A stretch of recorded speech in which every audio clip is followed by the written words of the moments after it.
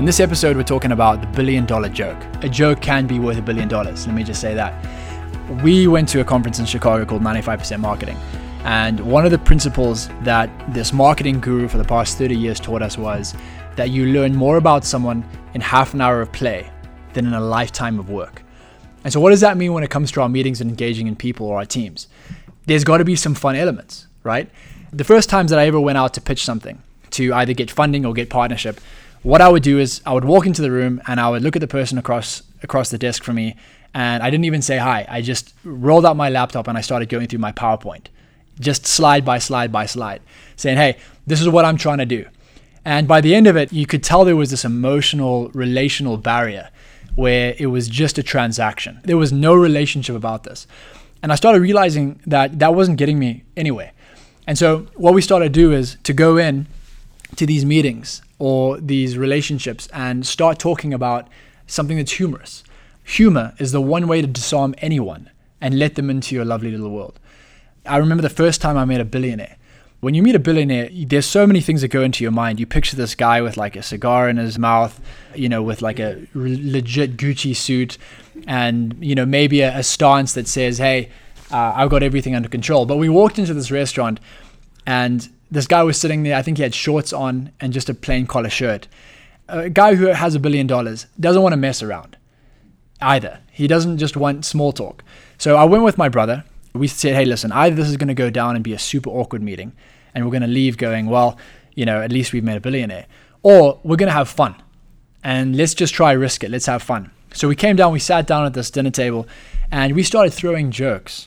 We didn't even talk about business. We didn't ask anything about money. We started throwing jokes around the table. And this guy, this billionaire, started off super skeptical of who we were.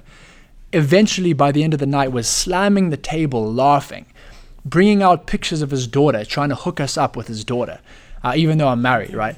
So that was the most amazing thing, because we realized that relationship is the most important thing that you can have in a meeting, is that relational aspect. You tell $1 billion joke, and guess what? You get the attention of a billionaire. If you tell $1 million joke, you get the attention of a millionaire. But if you go in with this mentality of, I just got to get to the point, then you may miss all the relational aspects. And so one of the things that we've tried to do is humor is the number one way to connect with people. In a meeting, with your teams, with people that you're trying to, win over on a specific project, start with the humor, because it'll break down those relational barriers and it'll take something that should be transactional and make it relational in an instant. So at the end of the dinner, we didn't gain a business partner. We gained a friend. He invited us to his hotel. Personal telephone numbers were flying all over the place, and said, hey, listen, we want to meet again. And what's that? That's a small joke, but a priceless night. Here's the thing. People may say, well, Tommy, listen, you're giving too much emphasis on humor. No ways. That's the way people connect today. What do you share on social media? You share humor. You don't share serious, bold comments by people saying, go out and win the gold. I mean, some people do, which is a bit strange. But you share a picture of a small boy trying to find a snake off a tree and he falls off because the snake jumps at him. That's what you share. And so humor is such an important thing. 90% of your best memories in life lie in the humor area. 90%. So why wouldn't you go for the 90% jugular when it comes to humor, instead of just being this all low serious person where someone goes away and you are so forgettable? Don't be forgettable.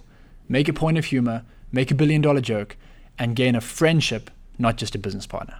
So from that experience with the billionaire, and it helped that I have my brother with me because we just made it light, we came back now, and any meeting we go into, we're saying, okay, how do we tell the $1 billion joke? How do we make sure that we connect and not just come off as just interested in what we're trying to get? Humor is also about give. When you make someone laugh, you've intentionally gone out to tap into their emotions. You've intentionally gone out to make sure they feel comfortable.